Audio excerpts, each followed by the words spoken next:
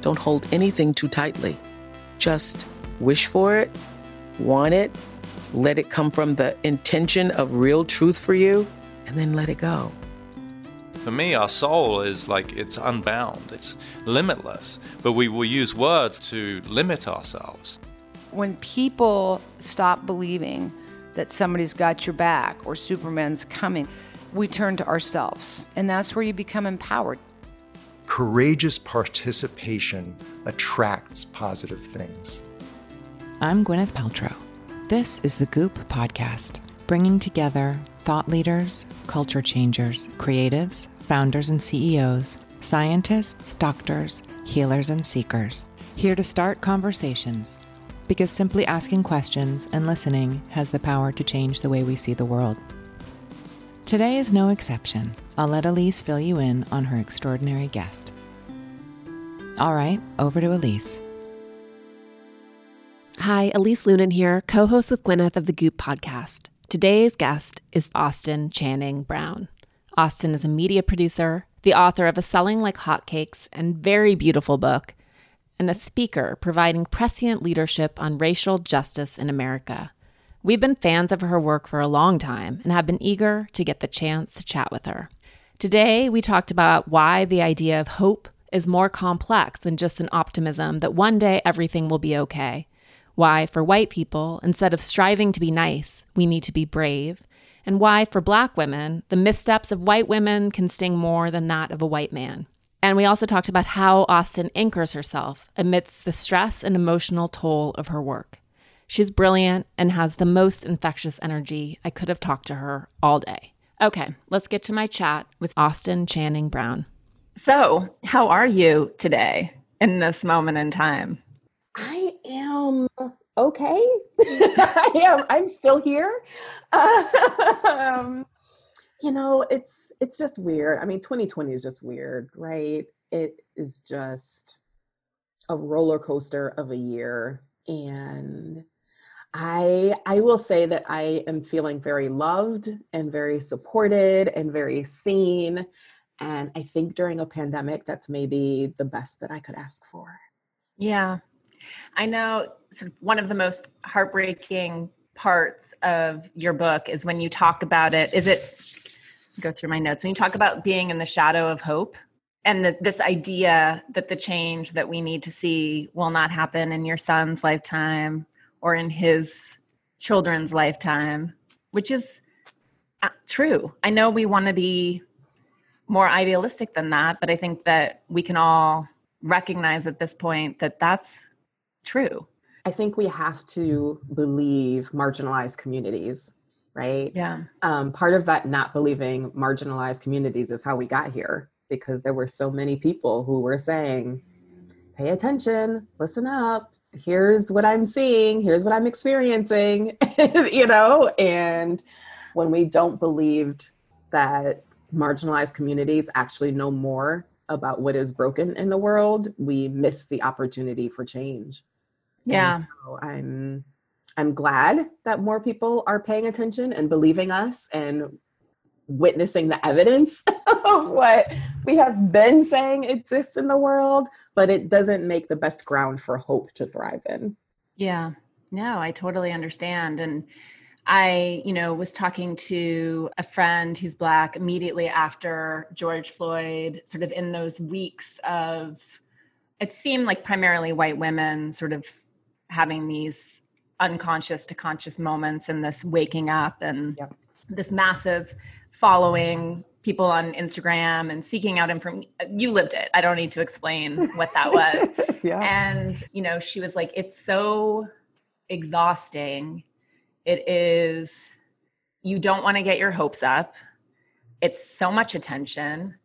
It is overwhelming emotionally and otherwise. Mm-hmm. And at the same time, you're sort of already apprehensively depressed because you know that the interest will wane. I heard this amazing quote. I can't remember who it was, but it was in Minor Feelings, Kathy Park Hong's book. And it was, I think that it was an Indian professor, poetry professor, who said that Americans sort of treat grief and race the same. they're willing to listen sort of for a minute, and then they expect you to get over it. Totally. Yeah. Totally. I feel like the number one question I got during the uprisings following George Floyd were, so are you hopeful now? Right? Is this the moment that we've been waiting for? You know? And not just me, right? Like a million Black people, anti-racist educators got that question. And we all were thinking, there's definitely something different here. There's definitely something unusual. We've never seen this mass following. We've never seen a New York Times bestsellers list that looks like this, right? Like there's some things that are unprecedented about this moment for sure. But am I hopeful that this is the energy that we're all going to have moving forward? Probably not. And a friend of mine just posted the other day in the wake of Jacob Blake, right? Which there are a number of white people who are not shouting Black Lives Matter, right? In the wake of this. And a friend of mine just posted, now you understand why we couldn't just jump for joy, right? Now you understand because too often whiteness just needs a hint of a reason to not be on the side of Black lives. Right. And until Black lives are actually honored the same way we would honor a white life, what is my hope supposed to be rooted in? Hopeful for what? For who? Yeah.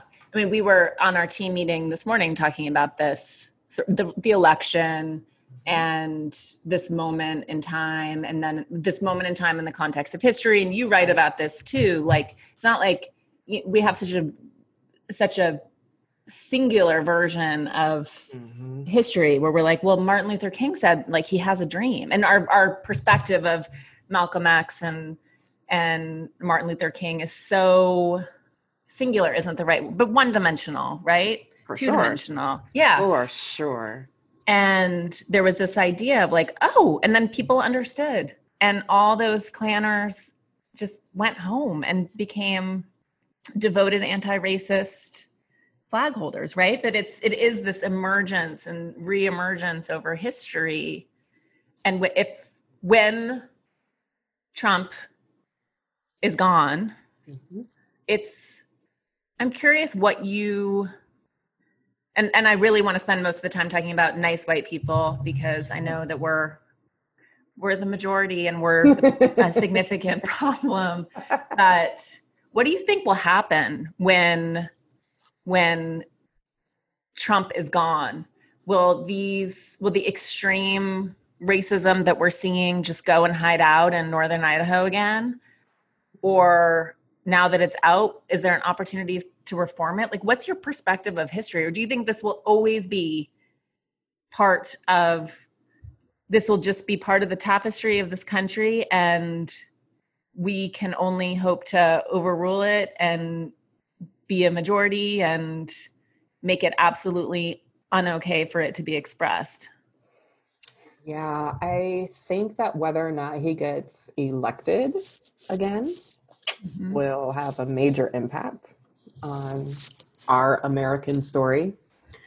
It will say a lot to the country for him to have come down so hard on the side of whiteness, especially in recent weeks, right? But really from the beginning. But, the closer we get to the election, the more emboldened he feels, clearly. And if the country elects him again in the wake of that, I have major fears about what the next 4 years look like. Yeah. I can't imagine either. Unchecked. Right. Exactly. Giving it a second permission stamp, right? Then 4 years later, we start all over again, right? And then the question becomes, who's up? Yeah. And there's no guarantee that it won't be another person who is more than willing to use race as a wedge issue. And so I think for a long time, white America was really willing to believe that the end of the 60s, marching into the 70s was some sort of colorblind utopia. But the truth is that Black folks and brown folks and other marginalized communities have always been on the receiving end of injustice, right? Mm-hmm. And so I end up with the name Austin, which is typically reserved for white men, in 1984, right? The height of, but the world is colorblind. Mm-hmm. Or a Benetton catalog. Didn't you get Benetton? Right. But my parents know, without studies, without, data points, without statistics, they know that I'm much more likely to get the job if I have the name of a white person. Mm-hmm. Right. So there are these realities that people of color are functioning in that white people get to ignore in the name of color blindness. We're all one human race. Let's all just get along. But I'm a nice white person, but I would never join the Klan. I don't know anybody who's racist. Right. It's been a privilege of whiteness to be able to ignore how sick this country has always been. It didn't just become sick. And how the next couple of elections go will determine whether or not we are on our way towards healing or whether or not the country just really enjoys being sick. Right. And you talk a lot about, I don't think you call, it's called relational defense, relational defense, right? Or these proximate relationships that we all use as white people as shields, right? Well, I cannot be racist because my best friend is Black, or I have an adopted Black child, et cetera. Or when people are like, well, you're really a good person. For whatever reason, goodness, niceness, mm-hmm. and racism are mutually exclusive. When That's in reality, they're not. You can be an okay, good person or trying to be a good person and do racist, messed up things. So the question is, good to who? Who are you good to? Good to your children? Good to people who look just like you? Good to people who remind you of yourself, remind you of your sister, remind you of your brother, remind you of your grandpa? Right. Is that who you're good to? Because there's been this illusion that even like the racist of the racist, right? So let's take your KKK Klan member, grand wizard person. I'm pretty sure many of them were married, mm-hmm. and had kids and went to church and gave an offering, and they were judges or policemen or real estate workers, or right? Like we have this image that they were a monster all the way around. And the reality is that all those white people carrying picket signs, carrying signs that said the N-word, carrying signs that said you won't integrate this school, they had families, they were in love, they had children, like they were normal, average, nice people otherwise. So good to whom? Right. Good to whom? And so this is the example that I give to sort of try to bring it home.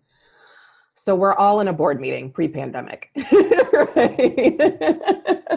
And there's one Black woman and there's two white women and everybody else is a white man.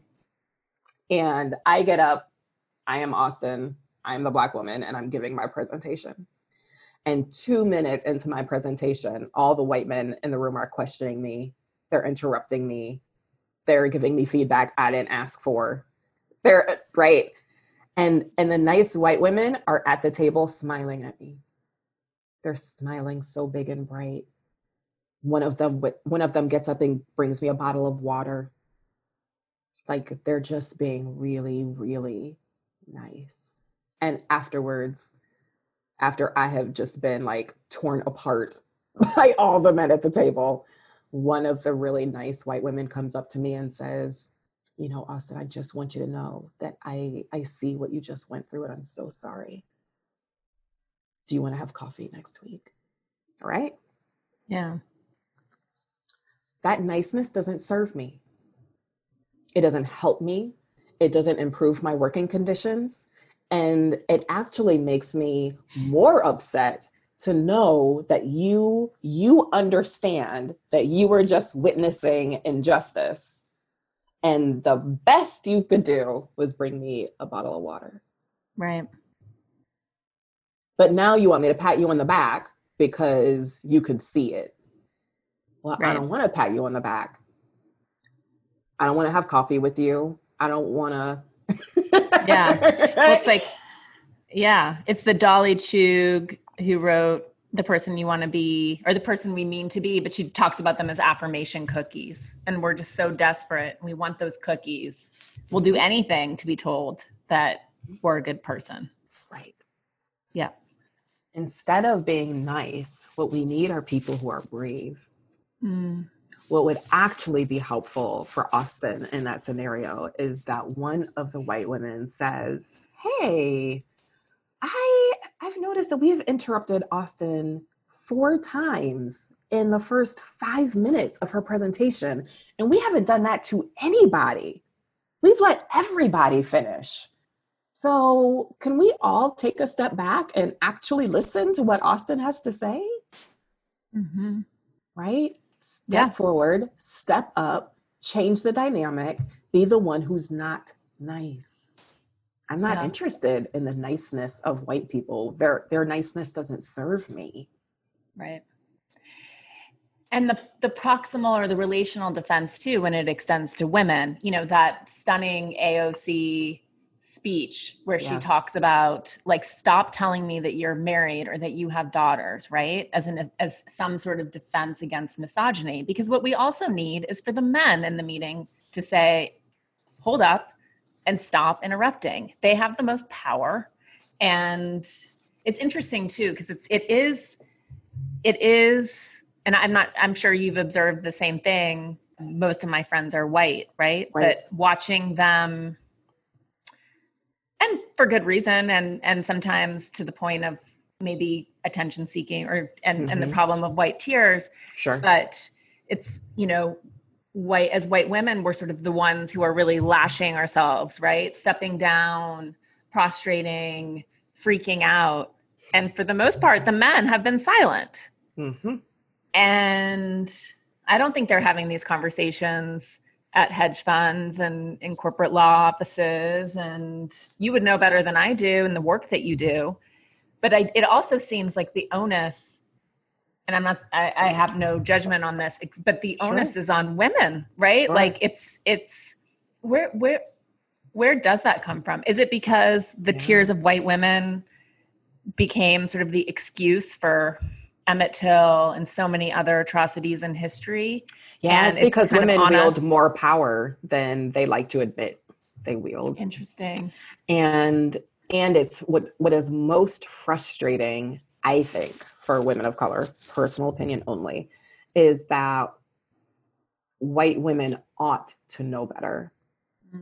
Because women experience a certain level of discrimination, justice, injustice that ought to seem familiar. Yeah. No. Right. And so it is frustrating, right? It's frustrating when a white woman opts into whiteness as opposed to opting into their womanhood, through which we could identify struggles, and to watch a white woman. Honestly, what often happens is that a white woman uses her womanhood to buy my trust, and then opts into whiteness when that no longer serves her. And so it becomes painful in a way that I never expect to connect with white men. Right. Whether that's fair or not. It's the truth. It's a betrayal. It is. Yeah. It's a betrayal. And I think a lot of women are aware of this and certainly more aware of this now, but that the feminist movement was led by women of color. Exactly. And we owe many of our rights to you. That's right. That's right. And yeah, it's frustrating that a white woman could say, as a woman, I make X cents less than a white man. But that same woman can't say, ooh, but Black women make less than I do. And that if you're Latina, you make even less. Yeah. And if you're an Indigenous woman, you make even less. So instead of just focusing on how much less I make, I'm going to start fighting for the Indigenous woman. Because if I fight for her, then we all improve. Yeah. Right? Instead, it's just so much easier, quite frankly, for the white woman to just focus on how much less she has, as opposed to paying attention to all women. And that's what feels like a betrayal. Because it's not that you don't recognize injustice, it's that you only care about it for yourself. Right. And I think that we all, when I say we all, white people or anyone who leans left, make this mistake too of when it comes to really progressive policy, not understanding the power that it plays, which is that we need to be strenuously fighting, and this, again, my opinion only, but strenuously fighting for the most extreme, right? Fighting, as you said, for the Indigenous woman, fighting for the most extreme form of climate protection. It's never going to get there, right? We're never going to get there, but it's our best chance of moving anything over. It's our duty. Yeah. Right? So in the same breath, we can't say, okay, men, you shouldn't need to have a wife or a daughter in order to defend my human rights. Right? But then as a woman be like, yeah, but I'm only going to fight for my shit. Right? Like, how does that work? Right? If are we for human rights? Are we for human flourishing? Are we upset by the injustice everyone experiences because we know what injustice feels like? Mm-hmm. And are we absolutely convinced that my freedom is tied to the freedom of others? Right.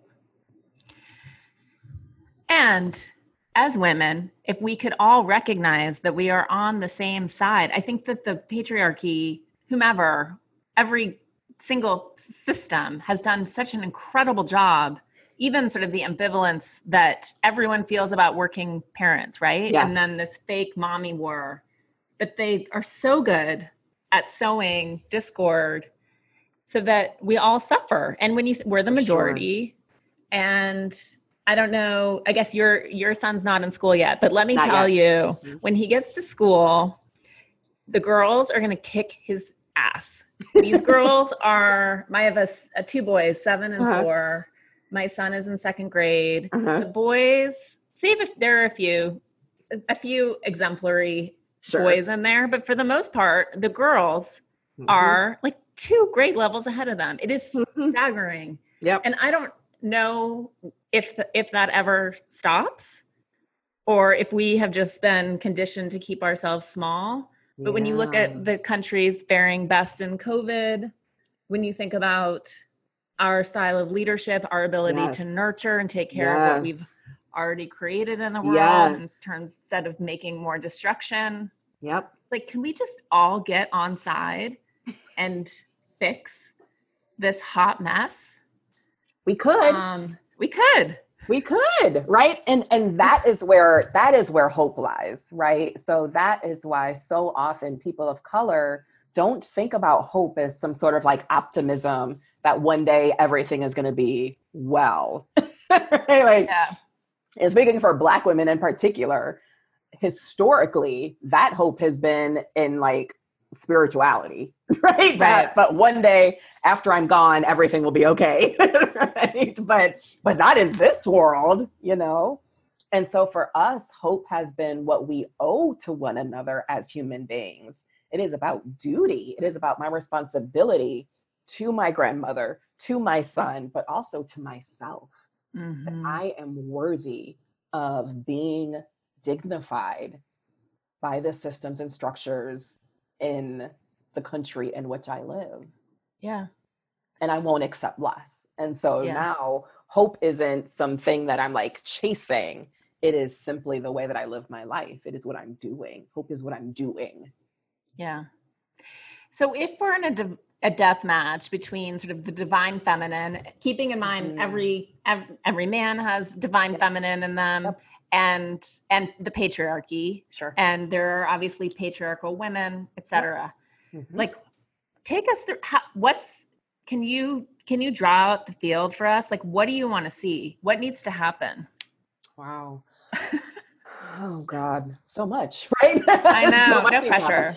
And I think, but you know what? I actually think that's a good place to start because one, I don't think that we should begin minimizing how much work there is to do, right? Like what's the point of that? Like, let's not minimize. Oh, we need a fresh start on every level. Right? Yes. And because we need a fresh start on every level, we need every woman and her passion, right? Her divine, inherited passion that she's never been able to shake, that just won't go anywhere, that she does whether she gets paid for it or not, right? Her commitment to education, her commitment to those who are fighting against mental illnesses, her commitment to destroying the criminal justice system, her commitment to closing the wage gap, her commitment to, right? Like, we need everybody because there's so much work to do. And so often when I'm like giving a workshop or lecturing, women will come up to me afterwards and they'll say, what should I do? And I was like, I don't know. What's your name? We've never met before. I have no idea what you should do, but I think you do. Yeah. I think you do. I think there is something divine, spiritual within you that knows exactly what is yours to do.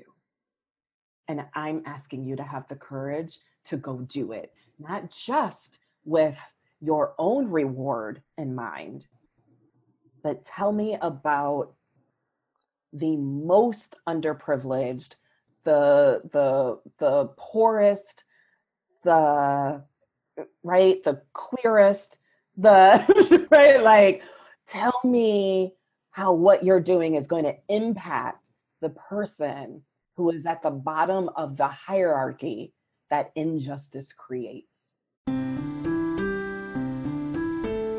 Let's take a quick break to talk about one of our partners.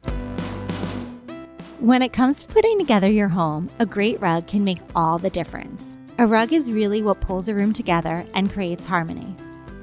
Nordic Knots offers a curated collection of rugs and timeless, high-quality essentials. They collaborate with leading designers and are the insider rug brand gracing some of the world's most beautiful homes. They have a wide-ranging collection, but we'll just talk about a few favorites today. The luxurious Grand Collection is known for its simple design, stunning colors, and high-quality wool. But if you're feeling a bit more bold, their designer collaborations are made with world-renowned designers and interior architects. Their Good Weave certified rugs are handmade and woven in all natural materials, like their super soft and beautiful New Zealand wool. At Nordic Knots, they make the process of rug shopping easy and enjoyable. And they always offer fast and free shipping from the US. To explore their rug collections, head to NordicKnots.com. Use promo code INNERCIRCLE to get free rug samples. Okay, let's get back to the conversation.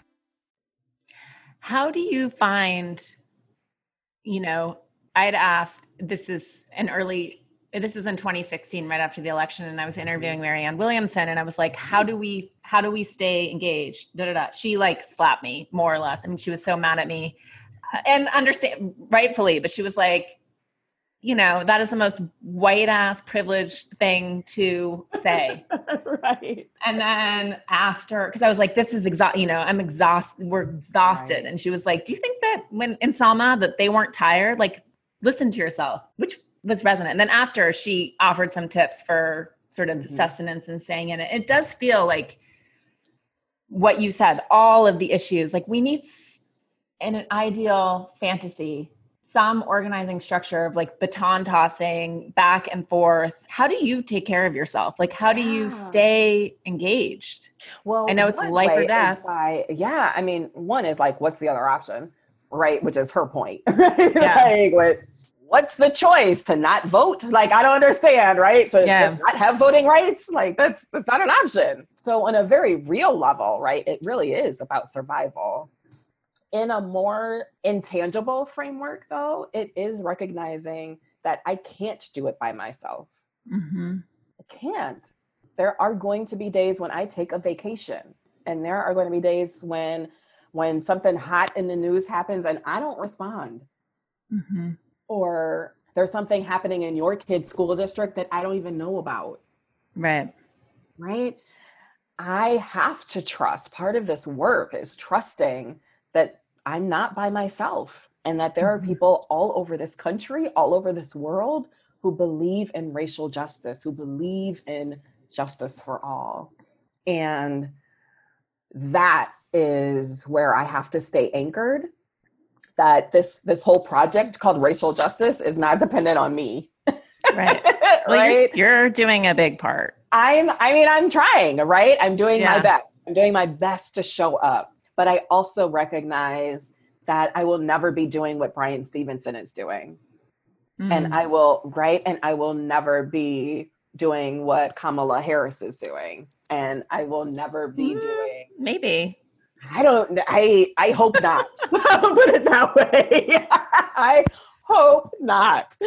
But I'm glad that she is, right? And I'm glad that Stacey Abrams is rising to the occasion where she is. And I'm glad AOC is rising where she is. But I also want Roxane Gay to never stop writing. And I also want, and so it is a celebration of the work that we are all doing right where we are. Mm-hmm. And the recognition of how important that work is. I recently, every now and again, I'll just toss out a question on my Instagram page to just kind of see what people are learning and what they're thinking. And one question that I did a couple months ago was the question, what are you most passionate about as you think about racial justice? And there were so many people who wrote, has to be education, has to be healthcare. Like, has to be. Like, if you claim that you are interested in racial justice, these are the two areas that you must fundamentally care about. And while I appreciate that passion, it's not true. Right. It's not true. I'm thrilled that you are passionate about education, but I also need people who are passionate about housing, because that's how we decide how education gets funded. Mm-hmm. Right. Right? Yeah. And that's great that you care about education, but what about the kids who have already dropped out? What do we have for them? Do they not deserve a livable wage? Do they not deserve to be able to feed their families? Do they not deserve housing simply because they didn't place as much emphasis on education as you did? Right. Right? So I think part of what we need to do is not just recognize that other people are passionate about other things, right? But to look at those intersections and say, thank God you're there. Can I talk to you about this? Mm-hmm. I love that you care about education. Can I talk to you about the juvenile justice system and how we continue to make education interesting for kids who are not in school? Because I could really use help with that. Mm-hmm. Oh, you're really passionate about criminal justice? Well, fantastic. I don't know anything about criminal justice, but I'm really passionate about this school over here, and this school is crawling with police. Can we talk about the school to prison pipeline? Because I'm not sure what to do about that. I need to know more about the criminal justice system. Right? So we also need to do a better job of linking arms with one another and realizing that there is no one system of injustice. They are all unjust. And that is why all of our work matters. Let's take a quick break to talk about one of our partners. CarbonX is an environmental company that aims to empower people to make a positive impact on the planet. They've created a simple platform to help you make up for your carbon emissions by supporting climate-friendly projects. You can earn shareable badges based on how long you've been offsetting, and your subscription will go towards supporting new initiatives and carbon offsetting projects that have been independently verified to have removed CO2 from the atmosphere. You can choose a project that is meaningful to you, such as planting trees in deforested regions of the Amazon and investing in energy-efficient and renewable resources around the world. For the Goop podcast team, CarbonX wanted to cover our team's carbon footprint. They donated a subscription for us to support an energy-efficient cook stoves program in Uganda. To learn more about CarbonX, head to their website at carbonx.com. That's carbon with a K -x.com, or download the CarbonX app. Okay, let's get back to the conversation. One of the parts of your book that I love so much, and well, before I get to that, actually, I thought that this was really sort of striking and I would say hit me to the core, was when you were talking about elementary school and being one of the only Black girls at an elementary school, and the fact that it gave you sort of an advantage, right? Mm-hmm. That you write, but rather than my race being the elephant in the room, it seemed instead to be my secret knowledge. I knew all about the world of my white teachers and peers, but they didn't seem to know anything about mine. Mm-hmm. And that's true. Mm-hmm. You know, I'd say for a vast majority, right? Not only because we live in a culture that's segregated, right? And assimilation is certainly not the answer to that. That's right. But there's an extreme separation between cultures, right? That's and right. A lack of familiarity. That's right. What's the antidote to that? Is it sort of listening to Black Twitter, obviously not saying anything, but just observing and understanding? It's certainly not going to Black church. I know. I listened to your conversation with Brene. Do you know how many people were mad at me for telling them not to go to a Black church? It was the thing that I got the most pushback on after doing that interview with her. From the Black community or the white community? White people were so upset. Because I get white it. People aren't used to being told what to do. Yeah. Well, I want to talk about I really want to talk about Black Jesus, but what is to build comfort, it's stamina, you know, because you talk about that, like you can just smell it, right? The discomfort and sort of lack of fluency. And I can say that that's totally accurate and true. I grew up in Montana, you know? Right. So you know. I know. Yeah. This is a really difficult question to answer because what energetic, newly initiated white people really want is to suddenly lead a diverse life, right? So they want the diverse friends and they want the diverse church and they recognize that there has been an absence and now they want to be full. Mm-hmm. The issue with that is that it is still too easy to ignore the racial dynamics that are occurring when you come closer to me or I come closer to you. Mm-hmm. Quick outside example. I was watching a movie that I think is called there's a movie called The Color of Fear. And that sort of like scenario in which men were sitting around talking about race got replicated. And so there's another video, I'm sorry, I don't know what it's called, but there's another video in which this circle of women is talking about race. And a white woman is in the circle and she's in tears. And she's in tears because she knows one of the Black women in the circle. Mm-hmm. And she says to her, whatever her name is, let's say Austin, she says, Austin, I have been trying really hard. I've been trying so hard to be nice to you, to befriend you, to like support you, and tears. I don't know what else to do. And the Black woman leans back in her chair and she says, I need you to know that when I decide to become friends with another white person, I am doing so on my hands and knees, crawling across the shards of broken relationships that I have already had to endure. Holy shit. I was like, I felt that on a very deep level, right? Wow. That's so often white folks don't realize that there is a history that has occurred before you showed up. There's a history that I've had with police. There's a history that I've had with white male pastors. There's a history that I've had with white Christian spaces. There's a history that I've had with white teachers. There's a history that I've had, right? that you aren't meeting a blank slate. You are meeting a real human being who has been trying to figure out how to navigate this long before you showed up. Yeah. Posture matters, but also if I had to name like the point, right? If we have like a triangle or a ladder, right, that we're trying to sort of move people up the ladder, one of the significant points on that ladder is the recognition that being my friend, being my lover, being my support, being my advocate is not the work. There is nothing wrong with me.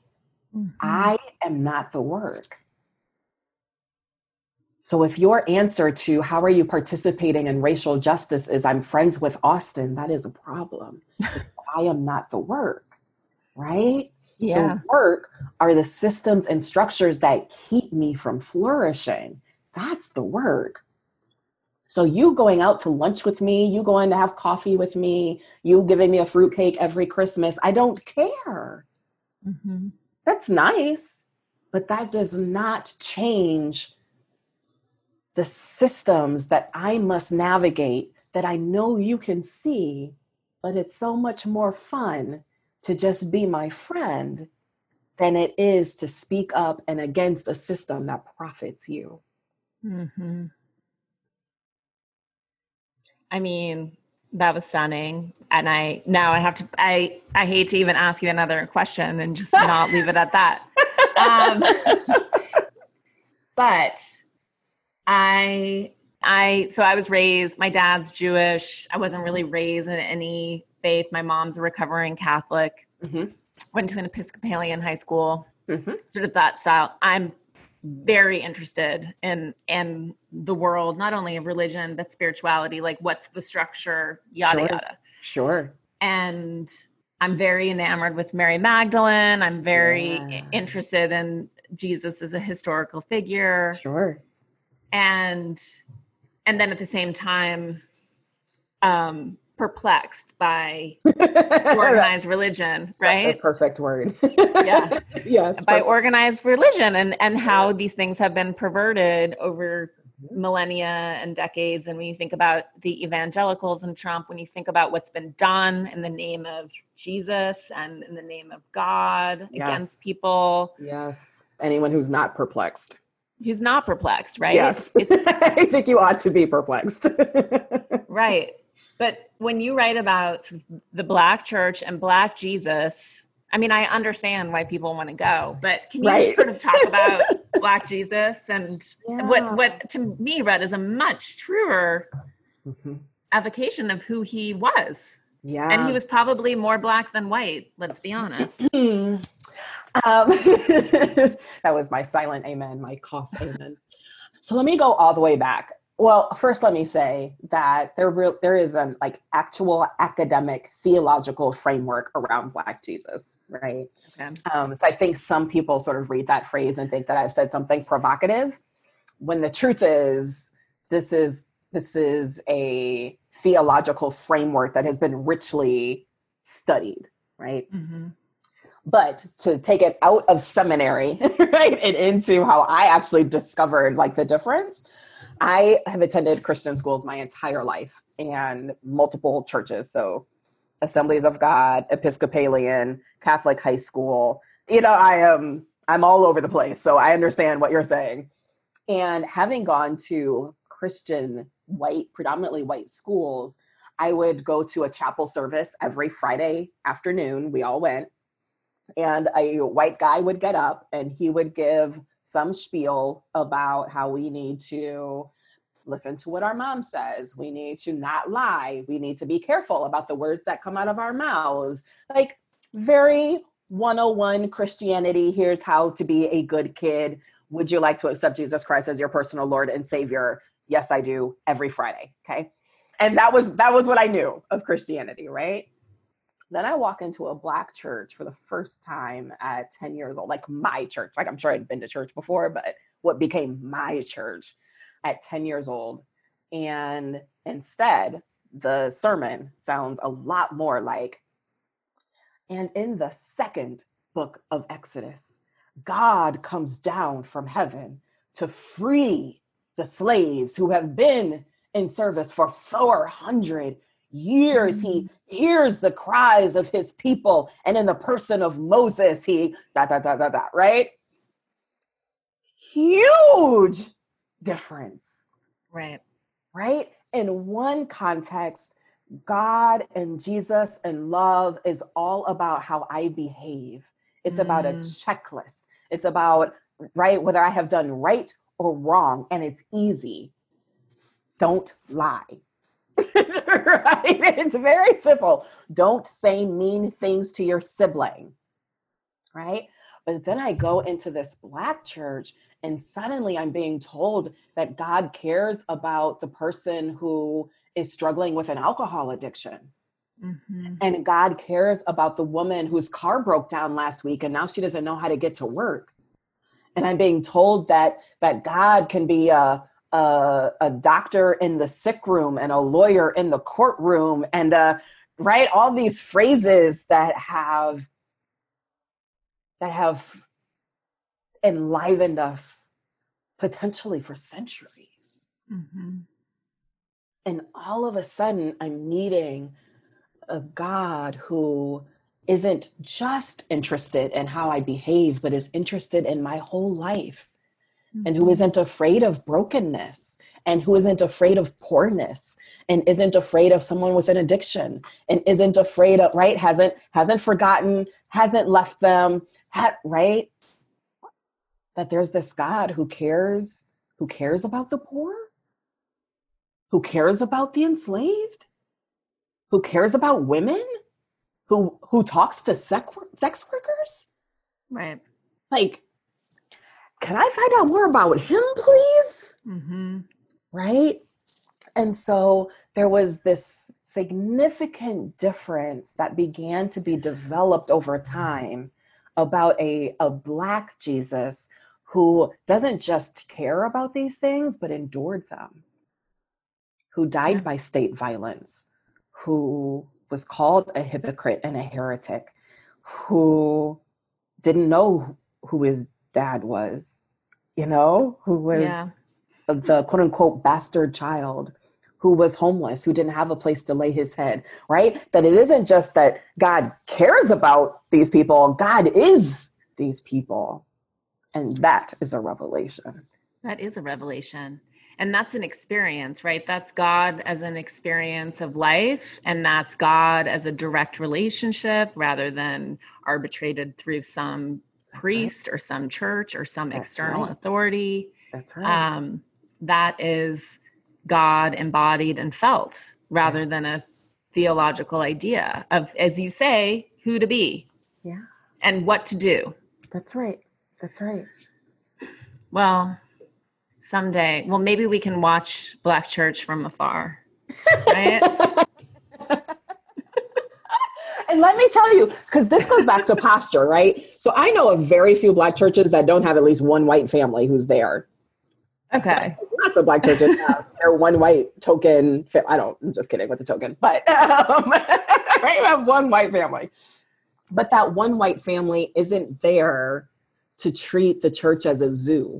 Like, ooh, look at that woman praise dancing over there. Ooh, look at how they use the tambourine. Right? It's not a zoo. That family is there to worship a God that they believe in. Yeah. And too often what happens is white people treat spaces that they are not used to, spaces that they have not controlled, as spaces that need to be fixed. Interesting, but still need to be fixed. Right? So I need for the white family who goes to not complain about the 3-hour service.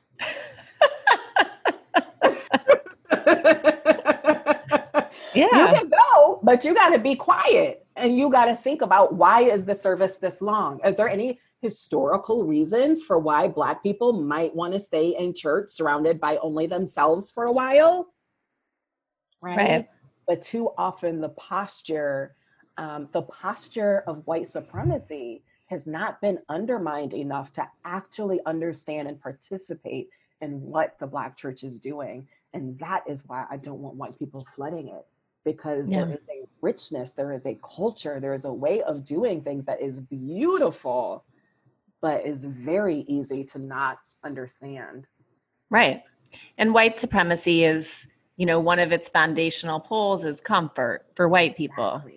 You know, we really don't like to be uncomfortable or And put you know out the best or way to do inconvenienced. everything. Yeah, right? Like Yes. you know how long the church service should last. You know what would have to happen and how that sermon needs to be cut down. And you know, right? Like, Yeah.